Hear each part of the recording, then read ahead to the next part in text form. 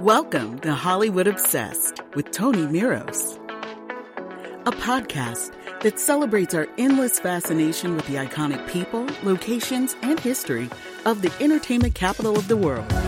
If you're as obsessed with Hollywood as Tony is, or would like to be, get ready to enjoy another exciting, brand new episode of Hollywood Obsessed. Now, here's your host, Tony Miros. Hello, friends. This is your host, Tony Miros, speaking to you from the heart of Tinseltown. On this episode of Hollywood Obsessed, part 2 of my conversation with the incredible Perry King, who's best known for starring on the hit 1980s TV detective series, Riptide. Throughout his 50-year career, he has starred in over 85 films, TV shows, and miniseries. After graduating from Yale with a BA in theater, he headed for New York with a scholarship from the Juilliard School. He made his movie debut in the 1972 film Slaughterhouse-Five. After that, he appeared in dozens of feature films throughout the 1970s, including The Possession of Joel Delaney with Shirley MacLaine, The Lords of Flatbush with Sylvester Stallone, The Wild Party with Raquel Welch, and the cult classic film Andy Warhol's Bad with Carol Baker. On television, he played Valerie Bertinelli's wealthy father in the CBS miniseries I'll Take Manhattan, the complex Peter Pulitzer in Roxanne the Prize Pulitzer with Chynna Phillips, and the television adaptation of Sidney Sheldon's novel A Stranger in the Mirror alongside actress Lori Loughlin. In 1984, he landed the role of Cody Allen on the hit TV series Riptide, which he starred on for 3 seasons. After the series ended, he went on to play the role of Haley Armstrong on the hit Fox primetime soap opera Melrose Place, and he made numerous guest appearances throughout the 1990s on hit TV shows like Spin City, Will and Grace, Big Love, Brothers and Sisters, and Cold Case, to name a few. His most recent project was the independent film The Divide, in which he directed and played the lead role, and was the winner of 14 Film Festival awards.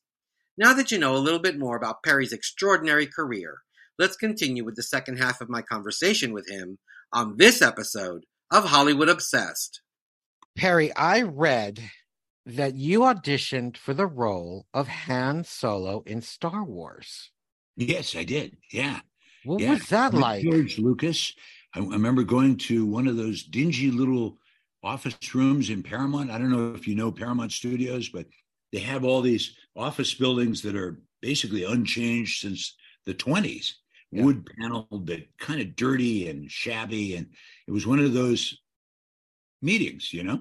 And I was sitting, and at the time, remember, nobody knew Star Wars. Nobody knew anything about it. It was just, he was making a movie. And I said, so tell me, what's the movie about? He wanted to meet with me. And he said, well, I'm making a movie for kids. And I remember thinking, oh, crap, I don't want to be in a movie for kids. But he said, and this became a line that he used all the time. I'd never heard it before, maybe used it before that, but I was certainly one of the first people to hear this line. He said, for kids between the ages of 8 and 80. In other words, the okay. Right? And I did a screen test with Charlie Martin Smith. You know who that is? You did a screen test for Han Solo. Yeah, I didn't know that. Screen test. And with Charlie Martin Smith. And I remember one of the things Lucas did in the screen test was, instead of reversing the camera and keeping the actors where they were and turning the camera around, to save time, he turned the actors around. Oh. And I remember being very confused by that and sort of lost and thinking, God, this guy will be hard to work with, because it made sense what he's doing, but it sure left me out in the cold, as an actor. Anyway, so years later, not too long ago, they sent me the audition, the tape of that screen test. Oh, wow. And they said they were doing a new release of Star Wars, and they wanted special whatever you call it, behind the scenes stuff, right? Yeah, the special stuff that they show on those kinds of things. And they said, so we want to show auditions of well-known actors who didn't get the part. Will you look at this audition and tell us if you're willing to let us use it? And I watched it and I thought, holy crap, no wonder I didn't get the part. I was terrible. I was just awful in this. I missed the point completely.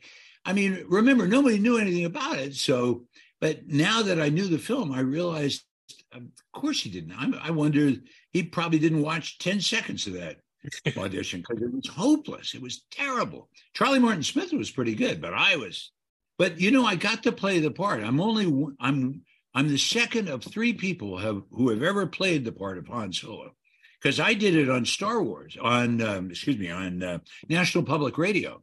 You did the radio version, right? Yeah, National Public Radio did an amazing thing, all with the support of George Lucas. He gave him the rights to do the whole thing for $1 or something, just as a gift to National Public Radio.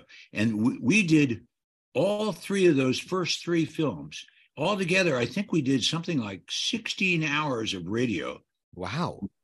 A play, and you wouldn't think that Star Wars could possibly work on radio, but it worked beautifully. Ben Burt gave us all his sound effects, like Chewbacca. I had lots of scenes as Han Solo with Chewbacca, with Chewie. Sure. To the point that every once in a while you do something as an actor that really enters you and becomes part of your personal life. And to this day, I feel like Chewie is a personal friend, because I did lots of scenes where they're going to add in that sound of Chewie responding. And Chewie's sounds were Ben Burt, the brilliant sound man of Star Wars, he used sounds from a yak and a camel and all kinds of weird things put together to make Chewie's responses. Yeah. Because Chewbacca is talking a language. It's just, we can't understand it, but Han can understand it, right? Yeah. So I did lots of scenes all alone in a glass booth saying, "Hey, Chewie, what do you think? What are we going to do about this?" And then long pause, where I leave them space to put in Chewie's response. And then I say, "Oh, okay, Chewie, that sounds great. Let's go." Well, to do that as an actor, you got to really believe the other guy is there. It's like doing a phone conversation on film. You never hear the other side of the phone conversation. You got to hear it in your head, and you got to respond to it like it's, that's method acting. It's acting 101, right? So I spent so much time talking to Chewie all by myself that he's a personal friend at this point. I knew him very well. I knew just what he liked and didn't like, and wanted to do and didn't want to do, and how to talk him into doing something he doesn't want to do, and all that kind of stuff. But anyway, I'm very proud of that I finally got to play the part, but only on radio. I love that, Perry. I'm going to have to listen to those. Yeah, they're good. I'm telling you, they are really good. Shockingly good. You would not think. You know who did it? The director was John Madden. And John Madden did Shakespeare in Love, among many others. Yeah, I know. Wonderful director. And Mark Hamill was in it. Tony Daniels, who plays C-3PO. Tony would always get stuck in a separate glass booth because they had to put an effect on his voice. So, Tony, C-3PO, Master Luke, I say, excuse me, Master Luke, and he'd be all alone, poor guy, all day long, alone in a glass booth. I always felt so badly for Tony Daniels because he's in just about the most famous movie made in the history of movies, and he gets no mileage out of it because he's in a gold suit the whole time. Yeah, right? Nobody sees him. I never know. got any career bump from that at all because his face is covered up, Well, it's actually pretty much where we're headed with AI. I think we're all going to be in the same boat. We're not going to go there now, Perry. Well, how did Cody Allen get into your life? How did Riptide come to your life? I had decided that I wanted to, if I could, because, one of the things that people don't understand about an acting career, and you may understand it, but most people do not understand this at all. They always talk about the work. The work on screen, on a set, on stage. I've done a lot of stage. I've been on Broadway. All that's the vacation. The job of being an actor is auditions. Yeah. And the hard thing to understand about auditions, and I try to teach young people this at a wonderful acting school called the American Academy of Dramatic Arts, and occasionally go over there and talk to the kids and say, I've been doing what you want to do for half a century now, and I will answer anything you want to ask me as truthfully as I can. And they always want to ask about auditions. And what I try to teach them is this: auditioning for a part and playing the part have almost nothing to do with each other. Nothing at all. The way you successfully audition for something will not inform your playing the part and vice versa. The audition is selling yourself. Mm-hmm. I hate to make this analogy, but it fits, I think. You're really like a hooker walking down the street in hot pants, and you're trying to walk in such a way and ask the potential John if he's got a match in such a way that he thinks you're the one and none of the others are. Right. And you're up against hundreds or thousands of people every time, right? So I decided, and so even though it looks like I worked a lot, for me, most of my career was hoping and waiting for the next gig. Sure. And I thought if I could get something that would make me work so much for so long, I could finally maybe get good, you know? Oh, you didn't think you were good up to that point. Oh, I still don't think I'm good. I think I'm very mediocre. I don't think I'm bad. What I am, and this is a very accurate appraisal of myself, because that's what you got to do. You got to be honest and objective about yourself. I'm always good. I'm always fine. But to be better than that is almost impossible for me without a lot of help. Mm. And the one exception in my mind, I know we're going to talk about it later, is that movie, The Divide. Yeah. And it's for a very specific reason that I was able to break through and actually work to the level that I've always wanted to work. Mm. But in Riptide, I thought if I could get I did several pilots over the years for series. Yeah. And nothing ever clicked. But I thought if I could do a series for a few years and just 12, 14 hours a day on camera all day, so I could get to the place where there was really no difference for me between being on camera and off camera. Yeah. You just said we're both looking at each other on film right now on Zoom. You could see me and you said I'm comfortable being on camera. It's true. I finally got comfortable with the camera looking at me because of Riptide. And that's what I wanted to do. And it was a real fight to win that part. I remember I did a screen test. I did auditions in front of the network. I did a screen test and gave it my heart and soul. And then after that, after about a week, the network came and said, we want to see you again. Come in and audition for us again and read for us again. And I did something very dangerous that worked, but it was dangerous. I said, no. You said no. I said, no. I said, you've got my screen test. That's the best I can do. If you don't want me, that's fine. But I'm not going to go through that anymore. I've given you the best I got to offer. You pick. And they picked me. I called their bluff. Because the whole auditioning process, and I've been through it for 50 years, and I've also been on the other side often, where I'm watching the auditions and part of the process. And a few times I've had shows where I was the lead, and they have me audition with people. So I've seen it from every angle. Mm-hmm. And it's just horrible and brutal and mean and demeaning. And it's not accidental that it's demeaning. They want to grind you down to paste because they don't want to pay you much. So when they finally say yes to you, they want you to grab at it no matter what number they put. Right. So it is a brutal process. Oh, it's horrible. It's and there's so many people that have to say yes because they all feel like they have to put their 2 cents in. So it becomes such of a hassle, I know. But I love the chemistry that you had with Tom and Joe on the show.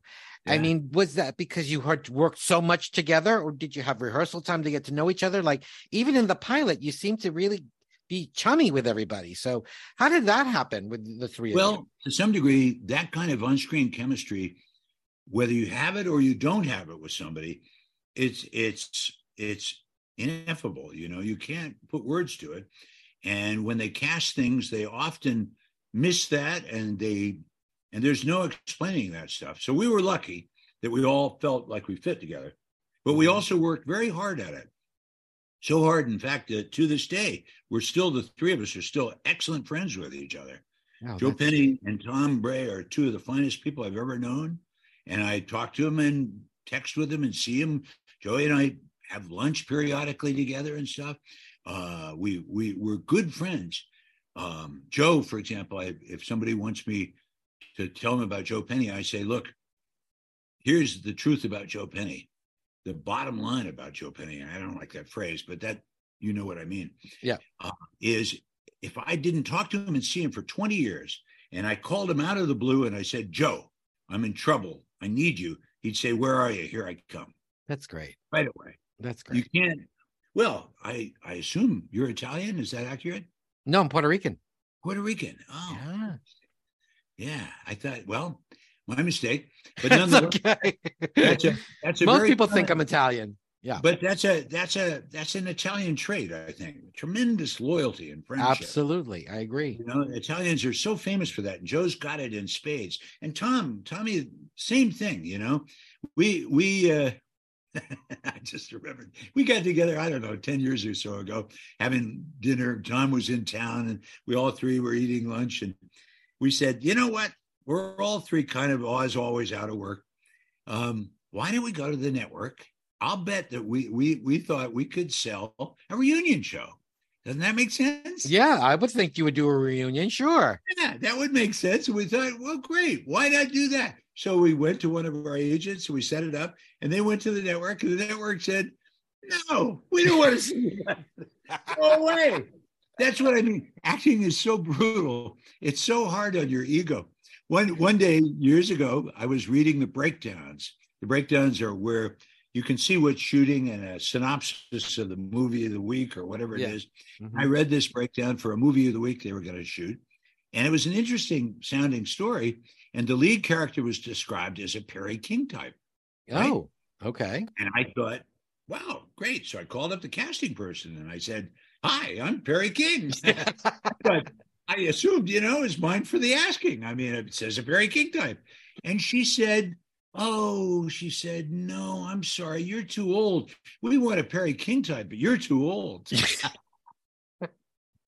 So you could just never predict where the slings and arrows of Miss. Oh my! Yeah, you really have to have a lot of shielding. You have to have tough skin to be in this business. You really do. What you got to learn how to do, I think, because it's doable, but it's hard to do, is you got to forget about everything every day. So when I used to go to auditions, and I called my agent and say, "What have you heard? What have you heard? What have you heard?" And then finally I'd say, they say, well, obviously they don't want you because they haven't called us. I said, well, at least call them back and get feedback so I can learn, right? Sure. And I'd get feedback like, you're too tall, you're too short, you're too fat, you're too thin, you're too old, all this crap. I finally dawned on me, all that stuff really means is they don't want you. That's all it means. They want somebody else and not you. So eat it. So what I realized I started doing, and this helped me so much, the moment I walked out of an audition, I erased it from my head. The script, everything I'd learned, the whole thing. So an hour later, if you said to me, how did that audition go? I would literally, without joking, say, what audition? I wouldn't remember it.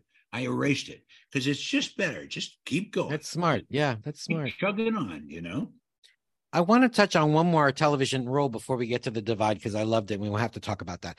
I want to talk about Melrose Place because, wow, your role, Haley Armstrong, was Brooke's father who falls in love with Allison, and whose Allison was her ex-boyfriend, was Brooke's new husband, and then you died in a boating accident after marrying Allison. So that's a lot of drama. But how did Melrose Place? What was that like? That experience on Melrose? Well, geez, old age. God, I hate this when it happens. The producer, Aaron Spelling. Yes. Aaron was one of the greatest people you could work for. I'm not sure I liked a lot of Aaron's product necessarily, but he was wonderful. He had been an actor, and he really loved actors, which is very unusual. Most producers hate actors, and I honestly can't blame them for the most part. Who wouldn't, right? But Aaron loved actors, and he would listen to you, and he cared about you, and he'd pay you well, and he'd help you. And Aaron asked me to do that. It was that simple. He asked me to be in Melrose Place. He also asked me to do The Titans, which was the last big thing he ever did, which was a flop, but really not his fault. The network ruined that. Yeah. And Aaron, I would do like a lot of people in Hollywood when Aaron was alive and producing and active. I would do anything he asked because I loved him so much. We used to talk about being a father. I have two daughters, and he has a daughter and had a daughter. And don't know whether you said, because of course she's still, I guess you'd say he has a daughter, but he's gone now. I don't know. Yeah, he had a daughter. Yeah. And a son as well. Yeah. Yes, and a son. But he and I both we would discuss at length good parenting toward a daughter. It's hard to know. I think always has been hard to know for fathers how to be the best father you can be. Yeah. Particularly in the modern age, and she wanted to be an actress and he was very worried about that. And I couldn't blame him because I wouldn't often wish my profession on an enemy. Yeah. Both of my daughters at different times, they're 22 years apart by different mothers. And neither one is an actress. And both of them around the age of, 15, 16, came to me and said, Dad, I know what I want to do. I want to be an actress. Yeah. And so I used the power of the parent. A lot of people don't understand, I don't think, where your power as a parent comes from. It comes from reverse psychology. Uh-huh. So I thought, I'm going to challenge their supposed excitement and love about being an actor. And if they really want to be an actor, nothing will stop them. And if nothing will stop them, then I'll help them every way I can, for real. But initially, I wanted to challenge it and see if it was vulnerable. Mm-hmm. And so I'd say to them, when each of them I did this with, and they know, I'm not telling a tale out of school. They both know that this is what I did later. But when they said, I want to be an actor, I said, fantastic. Oh, my God, that's so wonderful. Oh, I'm so excited. God, that's fun. Here, read all these books about Stanislavski and method acting. And look, here are these plays, and we'll do scenes every day. We'll work on scenes. And of course, in both cases, their eyes started to roll in their heads. It ruined it. Dad's excitement ruined it. And I thought, perfect. If I can ruin it that easily, then I don't want him coming near it. Because the only thing that sustains you most of the time as an actor is your absolute till death do us part commitment to it. Yeah. People that say, I'm going to give it a couple of years, that's going to fail. That always fails. You can't do that. It's got to come.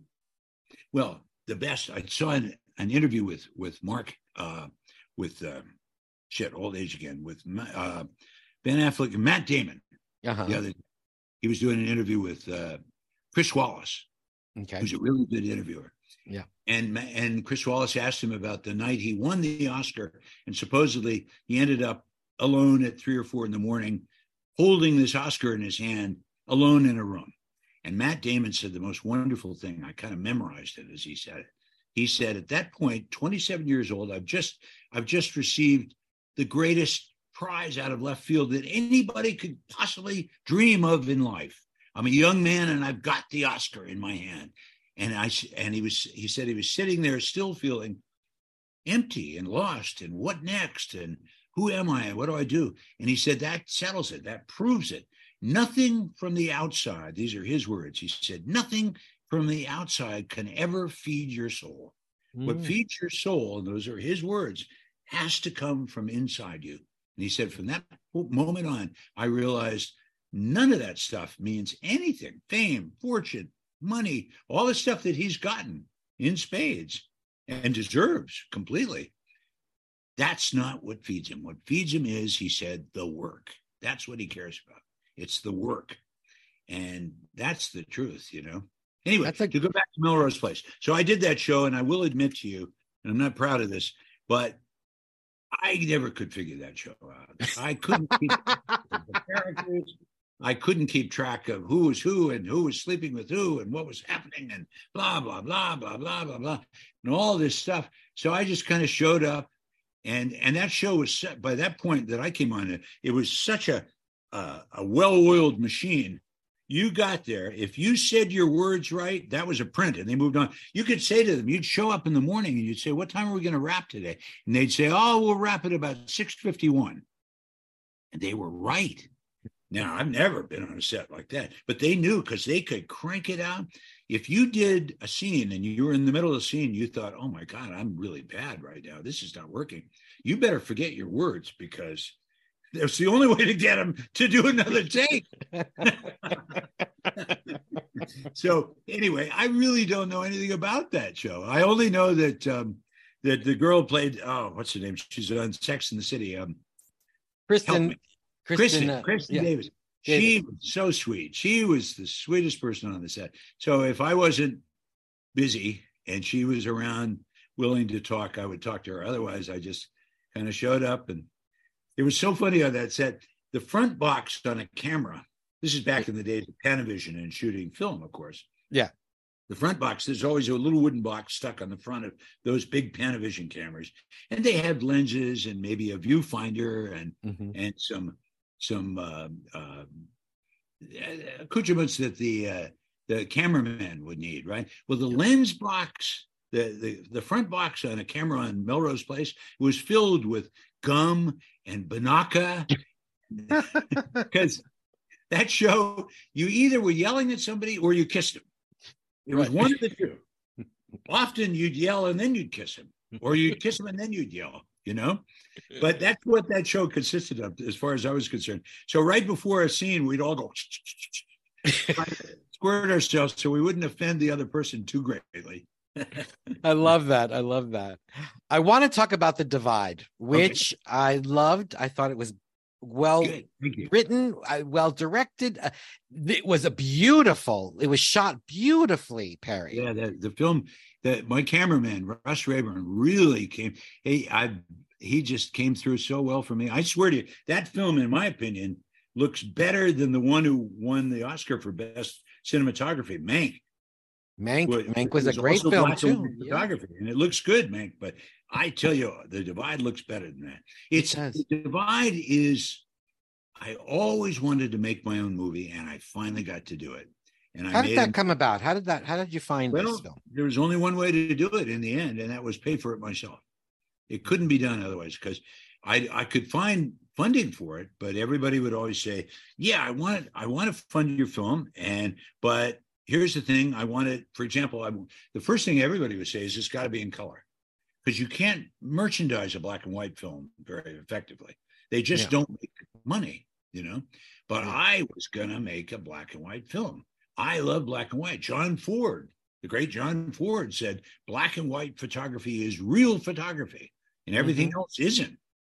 And so this is going to be a black and white film. So people would say, I'll fund your film, but it's got to be in color. And I said, it's not going to be in color. And they say, well, then I won't give you the money. And I said, well, okay, so be it. But it's going to be a black and white film, not in color. And they'd always say, well, I want a film that has violence.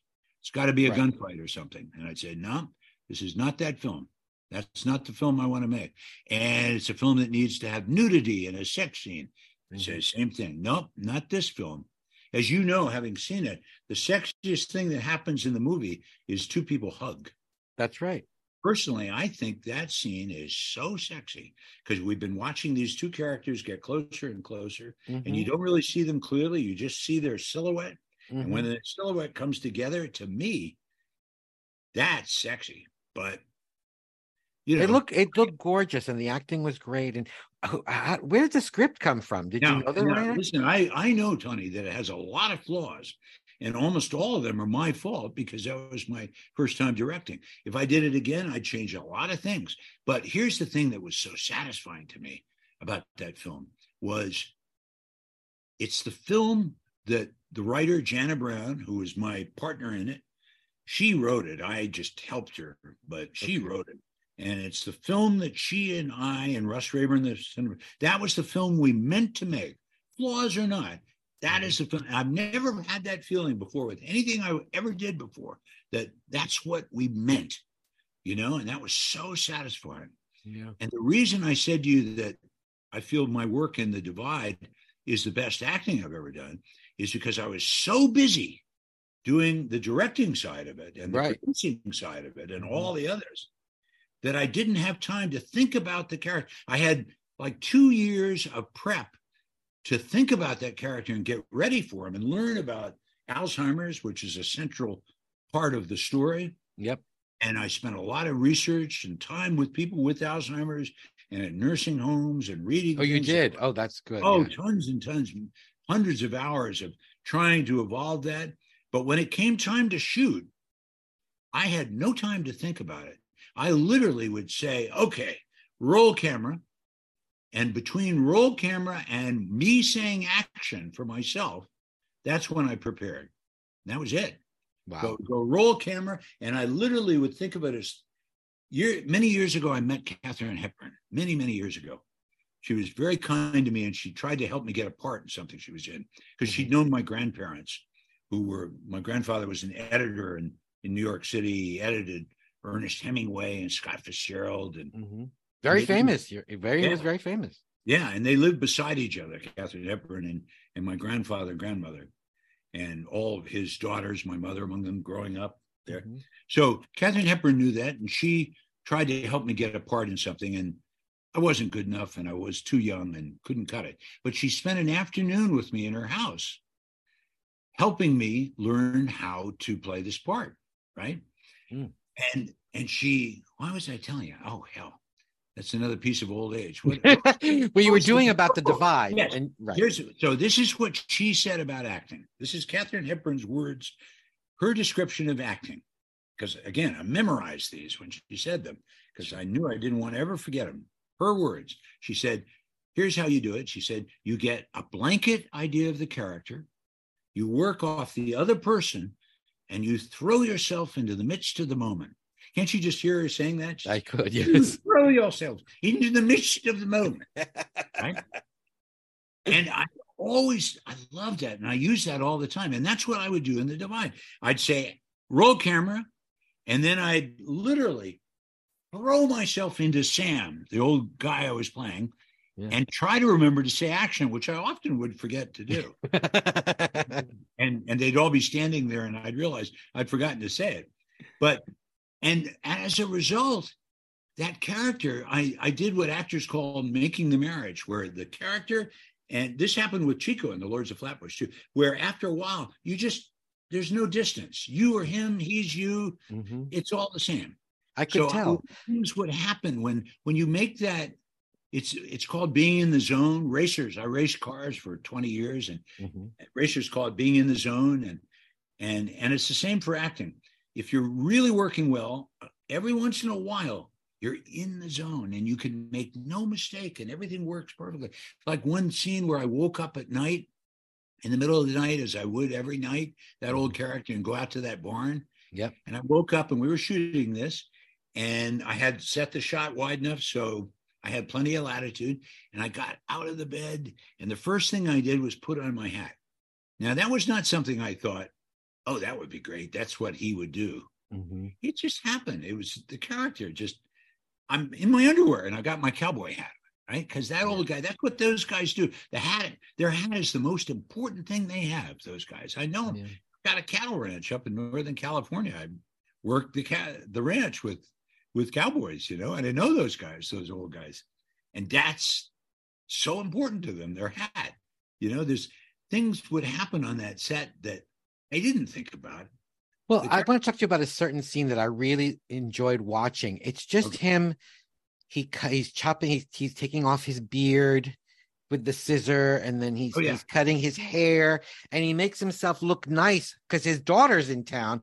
And I just thought it was so wonderful, because I was like, he's really cutting his hair. He's really cutting the beard off of his. Absolutely. I loved that because it was so real, Perry. Yeah. Well, see, there's all kinds of things I always wanted to do in film, and I did a lot of them in that film. For example, I hate auditioning. So when I auditioned for that film, I only auditioned maybe a half a dozen people in that movie. That's it. I spent hundreds of hours literally looking at people on tape, on film, things that they had. I wanted to treat them with the respect that I've always wanted from other people who were casting things, but you never get. The casting person said to me, okay, we'll have people every 10 minutes, we'll bring in a new person. And I said, why? Why so many and so often and so little time? And he said, well, after a day of that, you'll have a much better sense of what you want. And I said, I know what I want. I don't need to do that to those poor people. Why should I put them through that? So Brian Kaplan, who plays Luke, the field hand, for example, I saw a film he did. I saw some other work. I talked to him. And then he came into audition, and we spent 2 or 3 hours together. We'd read a scene, we'd talk about it, we'd read a scene again, we'd trade parts. I said, what other scene do you want to do? Do you want to do a scene from some whole other film? I don't care, anything. And at the end of that 3 hours, I broke the biggest rule of all. At the end of those 3 hours, I said, so do you want to play this part? And he said, yes. And I said, you got it. It's yours. Because I had power to do that. That's a decent thing to do, Perry. It's just decent. It's the way audition should be. And the person who taught me that was the great Blake Edwards, who met me for a part I did in a movie called Switch. Switch. I remember Switch. Yeah. And I came in ready to audition for him, and I met him, and we talked for about an hour, he and I. And at the end of the hour, he said, well, great, thanks, Barry, and good to meet you. And I said, don't you want me to read? And he said, no, I don't need you to read. I know you know how to act. I wanted to meet you and see who you were, to see if you'll fit with the movie we're making and the people we're working with. I don't need you to read lines for me. Now, I thought, man, that's the right way to do it, I like that. So instead of doing that, if you read a scene and then you talk and then you read it again, and you talk and then maybe you switch the parts and read it again. After a while, the actor relaxes, and then you get to see really what they can accomplish, what they can do. But the cattle ranch you had, did you film the film on your cattle ranch, or was that? Yes, I did. You did. That's my ranch. It's beautiful land. Wow. Well, it's beautiful. We worked. It is beautiful, but it's really beautiful in the spring. In the spring, it's the most beautiful place I've ever seen. But these days, spring lasts about 2 weeks up there. Yeah, it's over. The rest of the time in the summer, it's dry and dusty and like you see in the film. And one of the many reasons that we just had to shoot that film in black and white is when you shoot that ranch, even in the dead of summer in color, it's beautiful. And we didn't want it to be beautiful. We wanted it to be, what's the Grapes of Wrath? That's what we want. Grapes of Wrath, right. Grapes of Wrath. Well, also because your character. A better example is HUD. Oh, HUD. Yeah, HUD's a good film. Yeah. But your character, I mean, because he was in and out of the past, and it was almost like his mind was in black and white to some degree. Yes. I thought. Yeah, that's true. And it's an old-fashioned movie. I wanted that film to look like a film you might have seen in the 50s or 60s, Yeah. Not a modern film. I mean, there's so many things about modern films I do not like. I hate the jagged, rushed editing of modern films. The cut, all over the place. And the camera shaking. They have people on the set whose job is to shake the camera. Now, Clint Eastwood, who's old-fashioned, says that's bad filmmaking. Taking the camera is bad filmmaking. Cutting. Eastwood does it. Eastwood makes old-fashioned movies. Often, they're really good movies. Sometimes they're not. But he has the courage to fail, like Margot Robbie. That's so important, Yeah, let me tell you something Clint Eastwood said, if I have time to do it. I don't know him. I just read this in a quote, but I was trying to figure out how I wanted to proceed as a director on this film. I knew I was going to get that chance, and probably only that one chance to direct something. And I was trying to think, and I read all this advice from wonderful directors about working and directing and how you do it. And then I read something by Clint Eastwood. He said, when I'm directing, I try to be the director I want to have when I'm acting. And I thought, oh my God, I know who that is. Mm-hmm. I know exactly who I want to have when I'm acting. A guy who shuts up and leaves me alone unless I'm in trouble. Yeah. And so that's how I tried to proceed on The Divide. I said very little to my actors. I was positive I had the right people, and I didn't mess with them. I left them alone to do their work because they knew how to do it. And I did the same thing with myself. I just let myself. By that point, by the time we'd started shooting, I knew exactly who old Sam was. And some of the greatest fun I've ever had in my life was showing that film in audiences in small towns, not big ones, little towns, rural towns, where people really understand those characters. Yeah. Are you going to write a book about your career? Because if so, I want a signed copy. I'll tell you.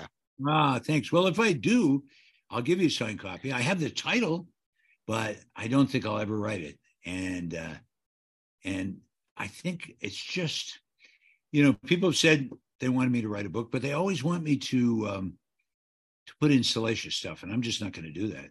Yeah. Or negative stuff.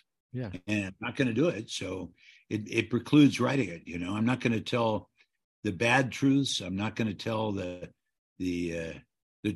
down and dirty stuff. I'm just not going to do it. That's not. But that's not you, and I get it. But there's so much about you. You know how many questions I have left over, and I'm like, good. I could do a complete other episode with you. Let's do it again sometime. What the hell? We should. You want to hear my title? What is it? If I write an autobiography, when I was a kid, I worked in summer stock in Nantucket, Massachusetts, a couple of different summers. And this little theater where we were doing shows in rep, right? So you do a different play every week. Very hard work and very rushed work. And upstage, like almost every theater, there's something called the cyclorama. Do you know what that is, the cyclorama? It's a big blue screen. Oh, yes. Right. Whole upside and the sides. Mm-hmm. The stage left, stage right. It has a sky blue color, hanging tarp. Mm-hmm. So that when you have sets and you have a window or anything, it looks like the sky is out there, right? Mm-hmm. And that's what people call it. They call it the sky, not the cyclorama. They call it the sky. Backstage, right from where you normally almost always made your entrance on stage in this little theater was a little sign. You don't want to bump that blue screen because it would wobble and it would kill the effect of that being the sky. So there was a sign backstage right as you walked on stage that said, "Please don't touch the sky." And that's the title of my autobiography, if I ever write one. I love it. Yeah, I like that too. I think that's a good title. I love it. And Perry, I'm going to keep harassing you about it because I just think you have a great story to tell, because you do. You have a great life. So I can't write it because people want what every possible editor has talked to me about. Several have said, "Please tell us these stories," but they always want me to tell stuff I'm not telling. I was taught as a young man to be a gentleman, and I'm going to die being a gentleman, even if it means no book. Well, that's not going to be for a while. And I hope to see you on the screen again. I know you said you're kind of semi-retired, but I hope. No. I am retired. I quit. You did. I figured the divide is I'm going to do Tom Brady, but do it right. I'm going to quit while I'm on top. In my mind, the divide is the best I've ever done. I'll never have more fun doing something. And I thought that's perfect time to hang it up. Quit right there. Do something else. Okay. Well, thank you for coming on the podcast. I'm definitely going to call you and we're going to do this once again because I have so much more I've got to talk to you about. I love it. But thanks again. I appreciate it so much. Thanks, Teddy. Talk to you soon. Thanks to the marvelous Perry King for joining me here on Hollywood Obsessed. If you enjoyed listening to our conversation, make sure to tap follow on your phone, iPad, or computer screen so that you don't miss any new episodes. I promise I've got many more exciting interviews coming your way with some of the fascinating people that I've gotten to know while living and working here in the heart of Hollywood. Until next time, this is your host, Tony Miros. See you on the next episode of Hollywood Obsessed. Thanks for joining us this week on Hollywood Obsessed. Make sure to visit our Facebook page, Hollywood Obsessed Podcast, where you can subscribe to the show so you'll never miss a single episode. While you're at it, if you found value in this show, we'd appreciate a rating on iTunes, or if you'd simply tell a friend about the show, that would help us out too. Be sure to tune in every other Monday for our next episode. That's a wrap.